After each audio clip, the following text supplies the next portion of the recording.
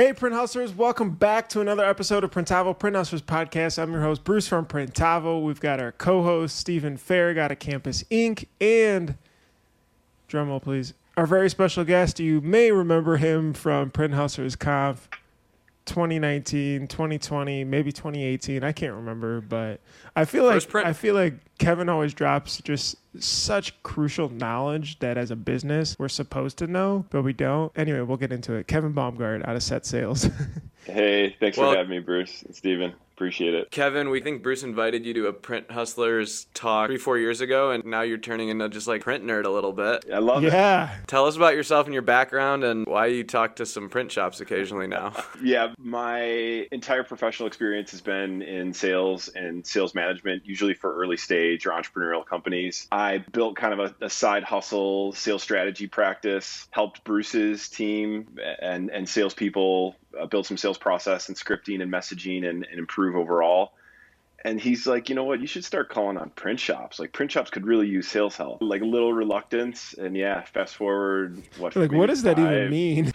Yeah, print shops have salespeople. Yeah, 5 years later, it's been a fun ride and a lot of work with shops for sure. Cool. So Kevin, you talked about help like early stage companies scale their sales process. Can you give listeners like a little bit of like what that magnitude looks like how big, volume, just so people can kind of understand what world you've come from? Yeah, I think my intrinsic success, like what I'm most proud of, is a startup that I was involved with about 10 years ago. I was the first hire outside of the founders, hired to bring on and build a sales organization. I grew that sales org over 50 people. We grew from like $80 a week in revenue to a $30 million business. Raised a ton of VC money. It was just a blast. I learned a ton. We messed up royally in a lot of things, but learned a lot from that process. I got bit by that startup bug and have wanted to now go back early stage and continue to try to figure out what's a good product market fit, a good space to be in, and try to get in as early as possible and build out that org. Wait, $80 in revenue? Was that what you were charging? We were charging $19 a month for a SaaS. Hey, that's where we started. SaaS product. Bruce, you messed up. Instead of inviting me to the first trade show, you probably should have invited Kevin. I remember. You know what's funny? I remember we launched Printavo, it was 2012, and then I think it was $29, and then the first 3 months just crickets, and then I kept just adding features, and then I made it free because I was like, well, I don't know, I'll just get people in free, and then we'll put ads on the site or something, and then people are like, oh, I'm gonna be running my business on this, why? And then we started charging $19, and then one of the first shops came through, but that $19 is a special number. Yeah. So Kevin, you print shops, like this is something that we get tons of questions about is like, how do I hire salespeople? How do let's just kind of get into first it. But sales rep. They're like, how do I hire my first sales rep? Do I pay them, just commission only? We've been working together for 3 or 4 years and you've been working with, members of my team. What have you learned about this space that might be a little different than the typical sales job? Sure. Yeah, it's interesting. Most shops, they don't think right away on like, I need to hire a sales organization. I need to hire salespeople to build this out. They don't do sales, right? For me, it's been really interesting to see shops that have grown incredibly successful businesses on pure just word of mouth and organic growth and no investment in sales and marketing. I'm working with a shop right now out of Texas. They've only been 2020 was their second full year in business. They already have 8 employees. They have substantial revenue. They are growing an incredibly successful business, and they have invested close to nothing in sales and marketing. So number one, that's insane. And I hear that over and over again from shops. In my opinion, when a shop is ready to take that next step and really commit to growing their business and growing revenue, that's the time when they hire a salesperson, right? And they need to put that time and emphasis into bringing on the right person and taking that off of themselves, right? Because most shop owners, as the entrepreneur, owner, founder, they're the ones that are doing the sales, right? Once, in my opinion, they have to make that commitment and really want to, all right, I need to move this off of my plate and I need to focus on the business, not in it always, right? The traction, EOS model. Versus on chapter 11. He's still working on it. That's 2021. all the chapters. That's all the chapters that matter. The first. Yeah. Bruce is in a year-long book club with himself. Shirt Show kicked him off Hey, the other you know book what? club. You know who told me about Traction originally? Back in 2016 was you, Kevin. Yeah, I When we love were it. Like, at that little, office with all the random couches and everything with no lighting. yep, You're like, we yep. use this book called Traction in Hierology. It works great. You should check it out. It took about a year to get it. Did the audiobook, like you said. You also said the audiobook will make you fall asleep. That was correct. Oh, it's a cure for insomnia. And for then sure. about fourth try, I bought the actual book, and that was helpful. Yeah, it's the driest read ever, but it's like if you're trying to build a successful small business and have like a more corporate structure, I shouldn't say corporate structure, just more professional approach to managing the overall business, and they call it this entrepreneurial operating system. It's a really, really, in my opinion, game-changing way to manage the business. So, Kevin, where do you think shops fail or like they struggle in this process? So they they know they need to hire a salesperson. They might have someone at the front desk answering emails, and then there's always this weird like, what do I do next? Tell us about what you've seen, because it's happened with us for sure, in a small business trying to transition someone to sales. What are you seeing? Yeah, I think it's challenging, number one, because as we all know, like recruiting and hiring is hard. Just bringing on anyone, running the recruiting process is not easy. Hiring for sales, in my opinion, is even harder. A couple reasons. Even mediocre salespeople are really good at selling themselves. We don't necessarily know exactly what we're looking for from behavioral makeup and competencies and skills and past experience. So number one, it's hard to recruit and hire. But then we don't have a lot of structure in place. So when we hire them, what does the onboarding process look like? And how do we give them the tools to be successful in the role? KPIs should we be looking at? And you brought up before, Stephen, what's the compensation structure? How do I pay them? There's just a lot of unknowns. And in my experience, most shop owners don't have that experience. They weren't in corporate sales position and really have a good understanding of how a sales organization runs or how they should manage those folks. Yeah, it's been eye-opening because I realized that we suck at sales. One, recruiting is really hard because they sell you and then you're like, oh yeah, they'll be great. And then you convince yourself that they'll be good. And then you realize you don't know how to manage them in sales. And then you realize you gave them too many things to do and actually not sell. And then you think a magic CRM is going to make the difference, right? There's always that. Like, what do I use? Like HubSpot? Like, what CRM do I use? And what's funny is when Kevin started working with us, he's like, we're going to start with a Google Sheet. Yeah, make it easy, right? Right. All of those things, all of those feelings, I've personally failed at having, successful salespeople. I've succeeded at it. But that process is really, really, really difficult. So for a shop listening, what would you say is the most important part if you are bringing someone on? Is it the fit? Is it the training? We don't obviously have the bandwidth to stand by their side 9 to 5, but what do we do if we're trying to make that first jump? You brought up some good points. We can't hire someone that's used to having their hand held and having a level of support that a lot of corporate salespeople have. Think about sales enablement materials or collateral that they have. They've got a marketing team building all this stuff out for them. They've got leads coming in. They've got name recognition. What we found is most salespeople that are successful in larger corporate environments are not very successful in small business because they don't come from that environment. So I would ask to that note, I'd ask behavioral-based questions around, give me an example of how you've had to manage your sales process by yourself, and talk to me about initiative. Tell me about a time when, initiative or your own intrinsic motivation was really critical to your success. I think that's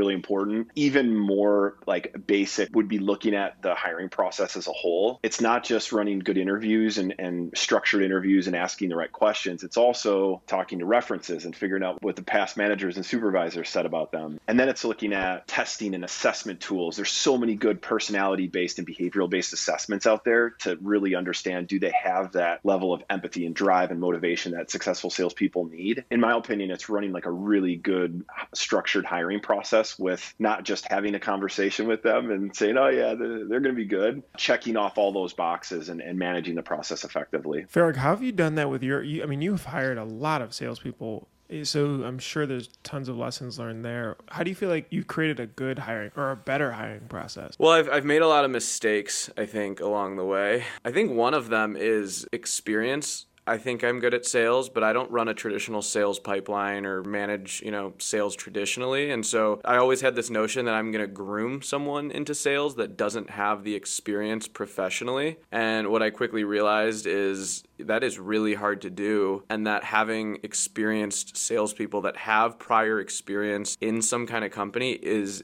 imperative, because like the small soft skills, you just don't have time to teach the soft skills. You don't have time. I mean, or may not be teachable either, or may not be teachable, right? And so that experience, I think what I also learned is it's really hard to take someone from a customer service or a support role and push them in a sales role, because I think in a support role you are very much, it's a little bit slower, and there's not a need to move really quickly. I don't know if that makes sense or not, but like it's hard to create that like urge or drive to like want to get out there, at least in the mistake that I've made. And so like trying to find someone with actual sales experience, we hired a few individuals that came from, they had worked in small business, and then they were formally trained at like Yelp. And that was really interesting because they made 80 to 100 calls a day, but when they came into our small business, we had to give them a ton of structure. Otherwise they were all over the place. So I don't know. I think there's a lot to take in, but those are just like two of the big things that I learned for sure. What was the structure you had to give him? Kevin had to give him.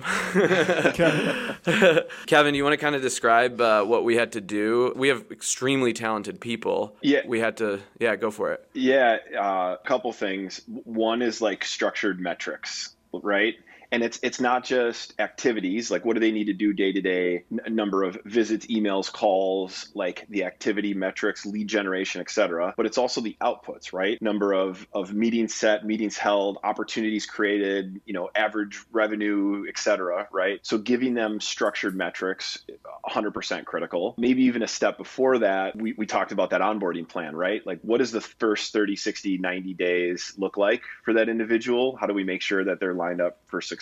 But then also, I think as we got into it deeper, we realized that like prioritization and planning and building daily, weekly, monthly plans was really critical. So how do we make sure that we're supporting them by helping them understand what's most critical and what they should be focusing on, what's the priority, and then build out a plan your work your plan type of approach. I think once we got to that really structured planning and calendarization phase, they were much more efficient. You mentioned something actually, you helped us do this, I remember, is that 30, 60, 90 day plan where we work with the new hire and say, hey, 30 days, what do you want to accomplish? And then what do we want you to accomplish too? And we write those down and then revisit it, closed $5,000 in sales or whatever it is. Sure. Learn this or that, and then check it off as we get to each of those time segments there. Every shop that I've worked with that is bringing on their first salesperson, we spend a ton of time focusing on this because there's always a ramp time, right? You're never going to hire someone and they're never going to be productive day one. There's time that they need to learn the business and build a book of business and grow it, right? So in my opinion, the most important part of their tenure within your business is the first 90 days. I did this with Bruce, Sam with Steven, and with almost every shop that I work with is we build out this 90-day plan of what does the first 3 months look like. Also though, what do the first 3 weeks look like from a calendar basis? Like I want to have their first 3 weeks of their calendar full. So there's no ambiguity and unknown. These are the things that you need to accomplish in the first 3 weeks. But overall, your 90-day plan of I usually break it down into 3 areas: performance goals and objectives, big picture, short-term goals that we want to make sure that they hit within the first 90 days, like prospecting numbers, for example. The second is skill and knowledge development. So what specific skills, knowledge do they need to uncover and understand? Sales process, review, scripting, calling scripts, etc. And then the third is process and methods. What processes do we follow that they need to perfect, like quoting in Printavo, for example, right? Most of those 90-day plans have those 3 aspects. And then it just makes that first 90 days so much more clear. Like, here's what I want to accomplish. Here's what I need to accomplish. And then we're checking in on that every week. How are you doing on that 90-day plan? Where are we trending? What do we still need to accomplish? Where do you think, Kevin, like shops, after they bring them on, right, we make a really solid plan. Where do you think like it gets a little fuzzy or cloudy? Because it's really hard to stick to it. Is it getting sidetracked with other projects? Is it bringing them into the shop to do things they're not supposed to do? Is it usually the business owner that's just not doing a good enough job managing it? Yeah, I mean, I think it's hard because again, like we're not used to doing this. This isn't part of our past job experience, so it's new, right? You mentioned a couple of times, Stephen, having them pulled into other roles. While they're sitting on the phone doing customer service and answering inbound calls when you hired them outbound, build and develop and cultivate new business. I've definitely seen that. Yeah, it's a focus and it's time consuming, right? There has to be, as I mentioned before, there has to be this, all right, I want to focus on and I'm ready to commit to growing my business and bringing this person on. There just has to be a commitment to supporting them and making sure that you're providing the development and training that they need. It's crazy. It's literally, I feel like a lot of shop owners get really excited about new equipment and invest in learning it and spending all that time and asking questions on Facebook groups and like tweaking it and, you know, showing off really cool new prints, but almost boring to make that investment into people. And so sort of skip past it. Or you're like, okay, awesome, I hired them, done. Right? I got so many other things to do. Almost flipping on its head in that the investment that we put in there just brings in an ROI for us, literally, of probably more dollars than any piece of equipment will. For sure. Of time. I was just talking to a shop about that, and the shop owner was like, you know, chicken and egg, do I buy another press, which I know will drive revenue and make me money, but the volume and bandwidth of leads coming in and opportunities that to sell and make that worthwhile. It's like, why wouldn't I put more money into sales and marketing and drive that opportunity and then be at the point where I'm forced to buy a new press because I need it? Bruce went on a Gary V rant on YouTube the other day for shops under 500K that need to focus on sales and marketing. For COVID. Yeah. Dude, I keep seeing this over and over, and it's like a lot of shops are kind of waiting, you know, and just sort of, you know, schools aren't good, teams aren't good, but we're making it work or whatever. We're waiting it out and seeing what happens. I just don't see why this isn't more of an opportunity for the smaller shop to say, hey, I got to run my first online store. Like, I got to figure this out, you know, or I got to figure out what the heck social media marketing is, or how to make a video, or how to just put myself out there. I got a really cool email from a shop. He's like, I've never done cold outreach and just like going to businesses and meeting them and, you know, and introducing myself. And I'm starting to do that now, which all of those skills feels like a huge multiple in 2 years. Yeah, I think, Bruce, it's because we get so stuck in the back of the shop. Like, we are so stuck. We start, like most shops start on press, and that's where they are, and they just assume the front of house will just, like, keep snowballing, and then they get to a point where they're like, oh, crap, I can't feed my machines. There's some, on the flip side, there are some massive shops that have recently had to liquidate and shut down because because they weren't able to sustain the sales when they weren't there, too. So I don't think it's just small shops or anything, but, you know, you have interactions with these companies, and you see what it's like to work with a salesperson. Maybe for like a tech company, like I sign up for a new app, I get an email, I get a call, I get a box in the mail, I get a thank you card, and I'm like, damn, if I did this to like 10 customers a week, like I would be in a much better spot. Kevin, at the companies that you've built and scaled, how much training really went into like the actual interpersonal skills and how quickly you respond to people and when you call them and when you reach out? Because I feel like we get it a lot, but it's really hard to implement. Response times are critical, right? Like speed to lead is always a metric that we'll look at and measure. Maybe less focused from an outbound perspective, but when you have opportunities coming in, like how quick we can get back to them is critical. Like it's hard to train though, right? Like that's not a skill or it's a behavior, right? It's an immediacy or sense of urgency behavior that individual salesperson really has to have. Yeah, it's a tough one. So a lot of shops will ask, how much do I pay? I can just pay them commission only, right? Like that's totally cool. In your experience, like shed some light there, because we get that question a lot about how to pay them. Commission, can I go commission only? Because they're so scared of bringing a salaried employee on or an hourly. What do you got there? This is a tough one, and it really could be an entire session. Sales compensation is tricky. A couple things that I'll just mention to keep in mind. First being, I've really never seen 100% commission comp plans work well. They're not invested in the business. They're not bought in. It's hard to manage them to performance and to KPIs if they're only working for commission. Like in my opinion, someone needs to be comfortable, right? They need to have that base. In most shops where I've done compound modeling, it's really base plus commission is critical, with a strong incentivization for them to bring in additional sales. So net new opportunities that the shop wouldn't have had otherwise, that's what they're getting commissioned on. They're usually not getting commissioned on current customer call-in orders. There's usually also someone else that's focused on that. In my opinion, if you're really trying to drive new business, you hire someone that only does that. They only do their own lead generation, own prospecting, own opportunity creation, and own closing. right? There's a lot of tools out there to like figure out what base comp should be. So like mark to market, payscale.com is a good one. Glassdoor is another. Like do some research and try to figure out like what is going to make you competitive from a salary perspective, as well as like on target earnings or salary plus commission. There's got to be that mix. So figure out where you need to be to get strong candidates in, right? How do you get good folks to want to apply and want to work there?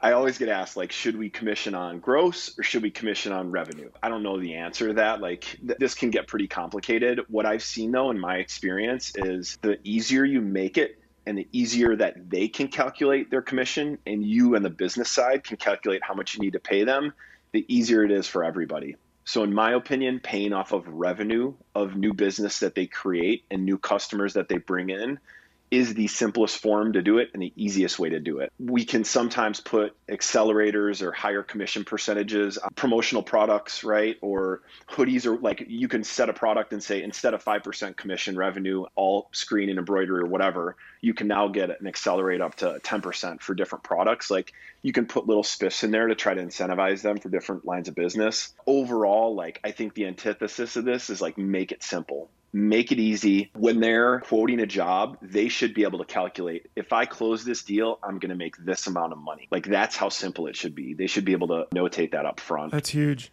That's huge. That question gets tossed around all the time. This is such a critical part of the business. If this is your first time doing it, you have to communicate that this is my first time building a comp plan. The only thing that I'm going to promise you is I'm going to totally mess this up. This is not going to be right. However, I will make it right. I'm going to build a comp plan for you. You're my first sales hire. It's going to be either too rich for you or too rich for the company, and I'm going to have to tweak. So every quarter, my commitment is that we relook at your comp plan and make sure that it's in alignment.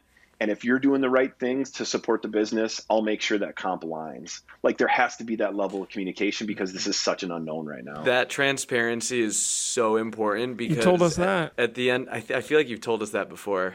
For sure. Like it's some deja vu, but I literally said, I remember this years ago. It was like, hey, this is not going to be perfect. Tell the team this is not going to be perfect. And we did. We said, hey, we're going to change it. We're going to fit how it, try to make it work, and then be able to try to scale it from there. I mean, I think we used that and started a little bit lower on the commission scale because I felt it would have been worse to start higher and cut people back from a motivation standpoint. But you're right. That was huge. The other thing, Kevin, you brought up is like making it as simple as possible, but also giving different nuggets. So like promotional products doesn't really cost us anything to produce. We're basically just brokering it. And so something we did was we gave like a much higher commission on promo products. Or like if you really want to like make some rips, you can sell promo. And that's always, and the other thing that we did, I think, was if they took any of our prior customers and turned them to promotional product customers, they were rewarded equally because they were just venturing into new business. But I think making it as simple as possible and not making it some crazy high number. I tried a couple of things where I was like, they have to calculate their gross profit on every order. And based on their gross profit, they get this based on where that was. They look at it as like another language. They're like, what's going on here? So I think what we switched to was we gave like a flat percentage. They still have to give their gross profit so we can talk about it on their monthlies. But simplifying it down is so important. And I think what Bruce said too is just like, it doesn't have to be a ton. I think the old Glengarry sales days are maybe behind us. I don't know. Maybe they still are. That's kind of a high risk, high reward game to play with employees. Totally. Like I think some of the experience that you've had, Stephen, with your sales reps, maybe less tenured, younger, maybe not, and Gen Y into Gen Z, maybe a little bit less concerned with making a lot of commission in that sales role. I've seen the spectrum though. I've seen some of those folks that are okay with $1,000, $2,000 here and there a month on commission, but there are still salespeople out there that are incredibly money motivated, and those are the folks that you want to make sure that you have a comp plan that aligns to their level of motivation. So you have to have that conversation up front. What motivates them? What do they want to accomplish? What does success look like for them in this role? And if they're like money, like figure out a comp plan doesn't have a cap and that has accelerators. So if they hit their number, every $1,000 over that number, they get a higher percentage, like accelerators or motivators to do that. When do you think and we talked about this a little bit at the beginning, but when do you think it's the right time for the first sales rep to come in? Is it just a commitment from the business, or is there more of a like revenue point where people hit where it's like, okay, now you should start to look at, or what's the trigger? I don't know if I can pinpoint a specific trigger. I think again, to your point, there has to be a commitment. And maybe it's at that time when you as the owner, founder of the business that are doing everything, the books, helping with production, customer support, account management, and sales, when you get to the point where you find sales lacking, or you find the amount of time and effort that you can put into running sales and marketing for the business is not up to par, you really need to bring in that extra person. Or maybe it's when you want to buy equipment, right? Before you buy equipment, let's stop and see if we can bring in a person to drive that opportunity to really need that equipment. I think the point that's really interesting in our industry is we get to a point of a lot of sales and then we want a salesperson. Whereas in like early stage tech companies and startups, like they have zero revenue and sales are their machine to continue like scaling the company. So I'm wondering if, we in our industry almost have to say like we're starting from ground zero. What is your first hire? It should be in sales and marketing. I think the other thing that I'm very much learning is you have to like differentiate inside sales and outside sales, or customer service, just someone like answering the phones. Because if they're getting sucked in with that, they will always use it as an my experience, they'll use it as an excuse not to go like cold call and sell outwardly. For sure. Couldn't agree more. You have to differentiate those activities because number one, most salespeople aren't good at both sides. They're not good at going out, reaching out, bringing in new business, and also good at supporting customers and helping ongoing, right? There's that piece, but it's also outbound sales and prospecting and lead generation and development is all rejection and totally monotonous, right? I'm getting 98, 99% rejection, but it's also same script, same pitch, same process. It's hard and it's challenging. And the people that have those behaviors are good at it because it's motivating for them, right? So I could not agree more. I think that's one huge challenge is the person answering the phones, managing customers, managing projects should not be that person that's going out there pounding the pavement and cultivating new opportunities. So is that account management more role, just way less commission or no commission? In my opinion, if they're just doing customer support and account management and following up and making sure that orders are sent and that production's on time and they're communicating back and forth, there's no actual sale, I don't think there needs to be any commission. However, if that person is fielding current customer opportunities and they're quoting and they're selling to them, right? Like I think there should be a level of commission for that. It's similar. It's a sales process, right? The same thing that an outside person is doing to sell, an inside salesperson that has a lead coming into them should be running the same exact process as well. Should be good at sales, but it's just a much easier teed up opportunity than cultivating something cold. I think our industry, whether we know it or not, when we work with Sanmar and SNS and Alpha Broder, Bruce and Kevin, this might not make much sense to you, but all of our reps are always in their cars out at our shops. And whenever we text our reps and say we have an issue, it's like, hey, I'm going to call the inside, like call the office. And then there's always someone at the desk that is responsible for taking care of you. And I think like if we adopted that model a little bit, we see it everywhere in our industry. That's how apparel sales goes. But if you think about Sanmar and SNS and Alpha, it wasn't until they hit the pavement that they were able to get inside print shops and sell to them. We see it in our industry every day. We're called on our reps every single day. For sure. And those people that are in your shops, driving around, visiting in person, I would bet that most of them are really, really good at building business, closing deals, working opportunities, moving deals through the sales process. Those are the behaviors and the activities that they're good at and they enjoy. I want that person to be doing that 100% of the time. I don't want them to be doing customer service if they're not good at it and they don't like it. I want them to be investing 100% of their time in what they're really good at and their role. What do you think are some sales techniques and maybe this is part of the training, but more unique techniques? Like, for example, since we've been hiring more, I almost consider hiring sales in a way because it's like I'm outreaching, I'm following up, and I'm trying to close them. But I've been trying to do like video, or I've been sending little gifts or just different stuff to help stand out. Or is there anything that you've seen from shops or even in tech world that we should try? Yeah, this is super basic. We can get into maybe some more like groundbreaking stuff right now. But I think the biggest aha moment in most of my engagements with shops has been around the process of quoting jobs. So what typically happens now is we get an inquiry or we cultivate and find an opportunity. We put a quote together and we email it over to them and wait for a response. What? No follow-up? What? Well, you've done all this work and you're just going to email and hope, like quote and hope that they get it. So like quote and hope. Quote and hope. Here we go. That's a good one. Stop, right? So why are we taking advantage of reviewing the quote with them on a call? You know, everything's virtual now, and people are much more comfortable on Zoom calls. If they don't feel comfortable with you in their business face to face or at the school, whatever, set up a Zoom call, review the solution with them, answer the questions that they have up front, but most importantly, tie back. Here's what I uncovered. Here's what you told me you needed, how this solution and how our shop can help you overcome those challenges and concerns that you have or hit the goals that you need to hit. Here's why we're the best solution. So you're selling while also reviewing how your solution fits. And then you're answering questions right on the fly. It's so much more efficient and gives you that leg up. So I think when I talk through like the sales process and we put some scripting together for reviewing the quote, which I also talk to shops about, that should be a solution recommendation, not a proposal or a quote. You're providing a solution to them. You're recommending a solution. That meeting and the thought of, all right, maybe I just shouldn't email quotes over, maybe I should actually have a conversation with them, has been a pretty big aha moment for most shops. Is that over a certain sales mark though? Like for example,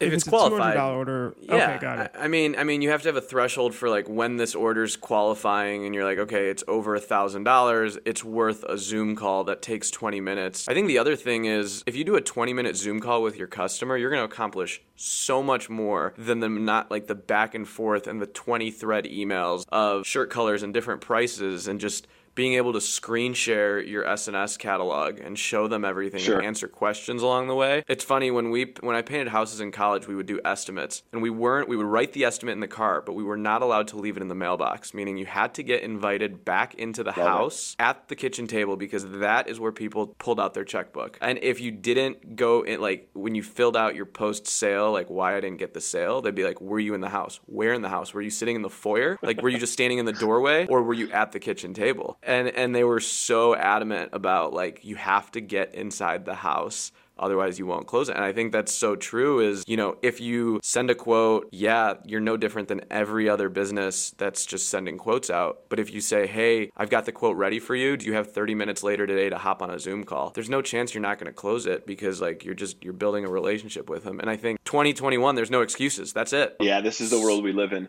Bruce, you mentioned, is there a threshold? Like, if you're willing to run a needs analysis or a discovery and figure out what they need, and then you're willing to go in and quote a project and figure out what you've already invested time and they've invested time.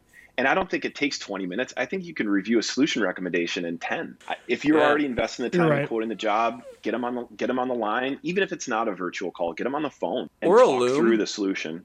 Have you guys been using Loom to sell? A little bit. If for some reason they won't let us get on the phone, but I would much rather be face-to-face. Like, this virtual is like in my opinion, about as close as you can get to like face-to-face selling. I would much rather be on the fly live, but if they won't allow you for some reason, I think a Loom is a good fallback. But then I would challenge, why are they not willing to invest 10 minutes in me reviewing the solution that I put together for them if I put all this time and effort into it? Is it really worth me even quoting? And is this a qualified prospect? One thing you talked to us about early on is asking for the sale, and maybe that ties really well into this final proposal state, or I'm not supposed to use that word, final solution recommend. Like, are you ready to go, or are you ready to prove or whatever, but asking for that. Yeah, especially at the end of that solution recommendation call. After we've reviewed all the information, my follow-up question is typically, how do you feel about what we just reviewed? Not, what do you think? Do you have any questions? You're asking them how they feel. How do you feel about what we just reviewed? In my opinion, that elicits much more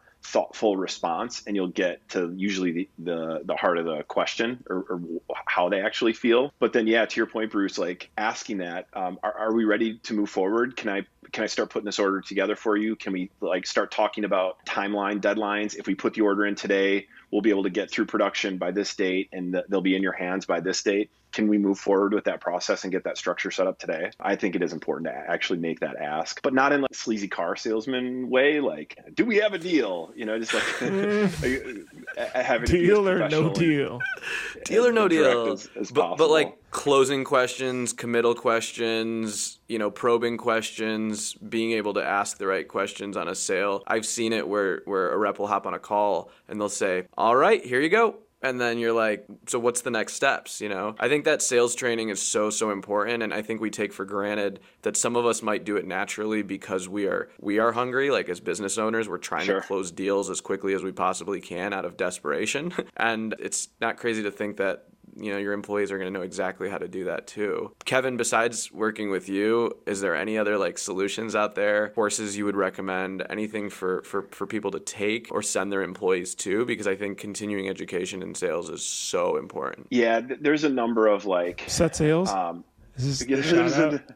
Actually, can you do a quick shout out and then jump into that? So tell us about Set Sales and what you do and stuff. It's really a sales strategy practice, including all of myself. And I work with shops, my clients directly on different projects. So they'll say, I want to increase revenue. Here's my goals. Here's what I want to accomplish. And we'll build project-based work around that with structured deliverables. So usually it's, I want to hire my first salesperson. All right, so let's work together. Let's build a hiring process. Let's build interview guides. Let's build 30, 60, 90-day plan for onboarding. Let's build a KPI scorecard. I want to build a sales process. Let's build out that process and make it defined for your shop. Or I need to manage my sales messaging. Let's build out scripting and messaging. Or I need to build out sales comp, et cetera. So it's project-based work with specific deliverables. So it's not just here, I'll tell you what you can do. Like you'll leave with documentation, et cetera. Outside of that, though, there is a number of different tools in the market today. There's a lot of there's this revenue collective and sales assembly and all these different groups coming up that have master classes, and they have certifications and they have individual trainings. So there's a lot of groups in that end that are coming up, but there's also a ton of sales training companies out there too. You can throw individual salespeople into a Sandler training to give them base training, right? It might not be as customized and personalized for the shop, but it'll at least give them the sales skills and sales behavior. But I think, Steven, to your point earlier, it's hard to not bring someone in that doesn't have that experience. You really got to look for people that have done it before. I don't know if my first sales hire would be someone that's never sold before and 100% green and that I'm going to have to handhold through this process. In my opinion, it's too hard. Yeah. And in the failures and successes, the successes that I've had have all been from individuals with real sales experience. And so even if they've had younger experience, 3 big wins that, they went out, they had some experience, and now they're ready to niche into something. But I think the other part is what we've been talking about a lot on our podcast is actually getting professional help for things that business owners don't know how to do, because the more time you spend doing it, you're wasting your time and making a bad hire, whether it's recruiting or training or whatever that may be. If a shop wants to work with you, what are you not going to do for a shop? I mean, you guys know I have a job, so I run this on the side just because I love it and it's exciting for me. And working with print shop owners, a bunch of crazy entrepreneurs and past rockers and band members that have built these businesses, it's super fun for me. I enjoy Kevin it. secretly wants to be in it. I want to run a shop. I want to run a shop for sure. Say it again, Kevin. So when my work is really specific, there's a defined statement of work. I'm not going to go in and run your interviews, but I'm going to give you an interview guide, right? I'm not going to go in and make cold calls for you, but I'm going to give you that cold call script and that email campaign to have your team run it. I don't know if there's specific things that I won't do, but everything is really project based, obviously. Yeah. I think the big thing is the project based. We've built out 6-week projects. And the cool part, I think, is you've gotten to work with my team, and then you also coach me on how to work with my team. And they also look at you as they look forward to your meetings every month. Sure. And if I stop, I'm in trouble. But you also give me guidance on how to manage them and how to say the right things, and even red flags that that I might not see. Without that, kind of be in a much more blind spot as a business owner, because we don't have coworkers that can necessarily level with us and tell us, do you see this coming, or have you noticed this? I think that accountability is so important, and that's arguably one of the most valuable parts of working with someone like you. So it's been a lot of fun. For sure. Yeah. Also add on to that too. I think that's huge. You guys can reach Kevin at kbaumgart@setsales.co. We may have to make that Kevin@setsales.co. I'm going to drop a link though down below to make it easier for people to reach out. Thank you.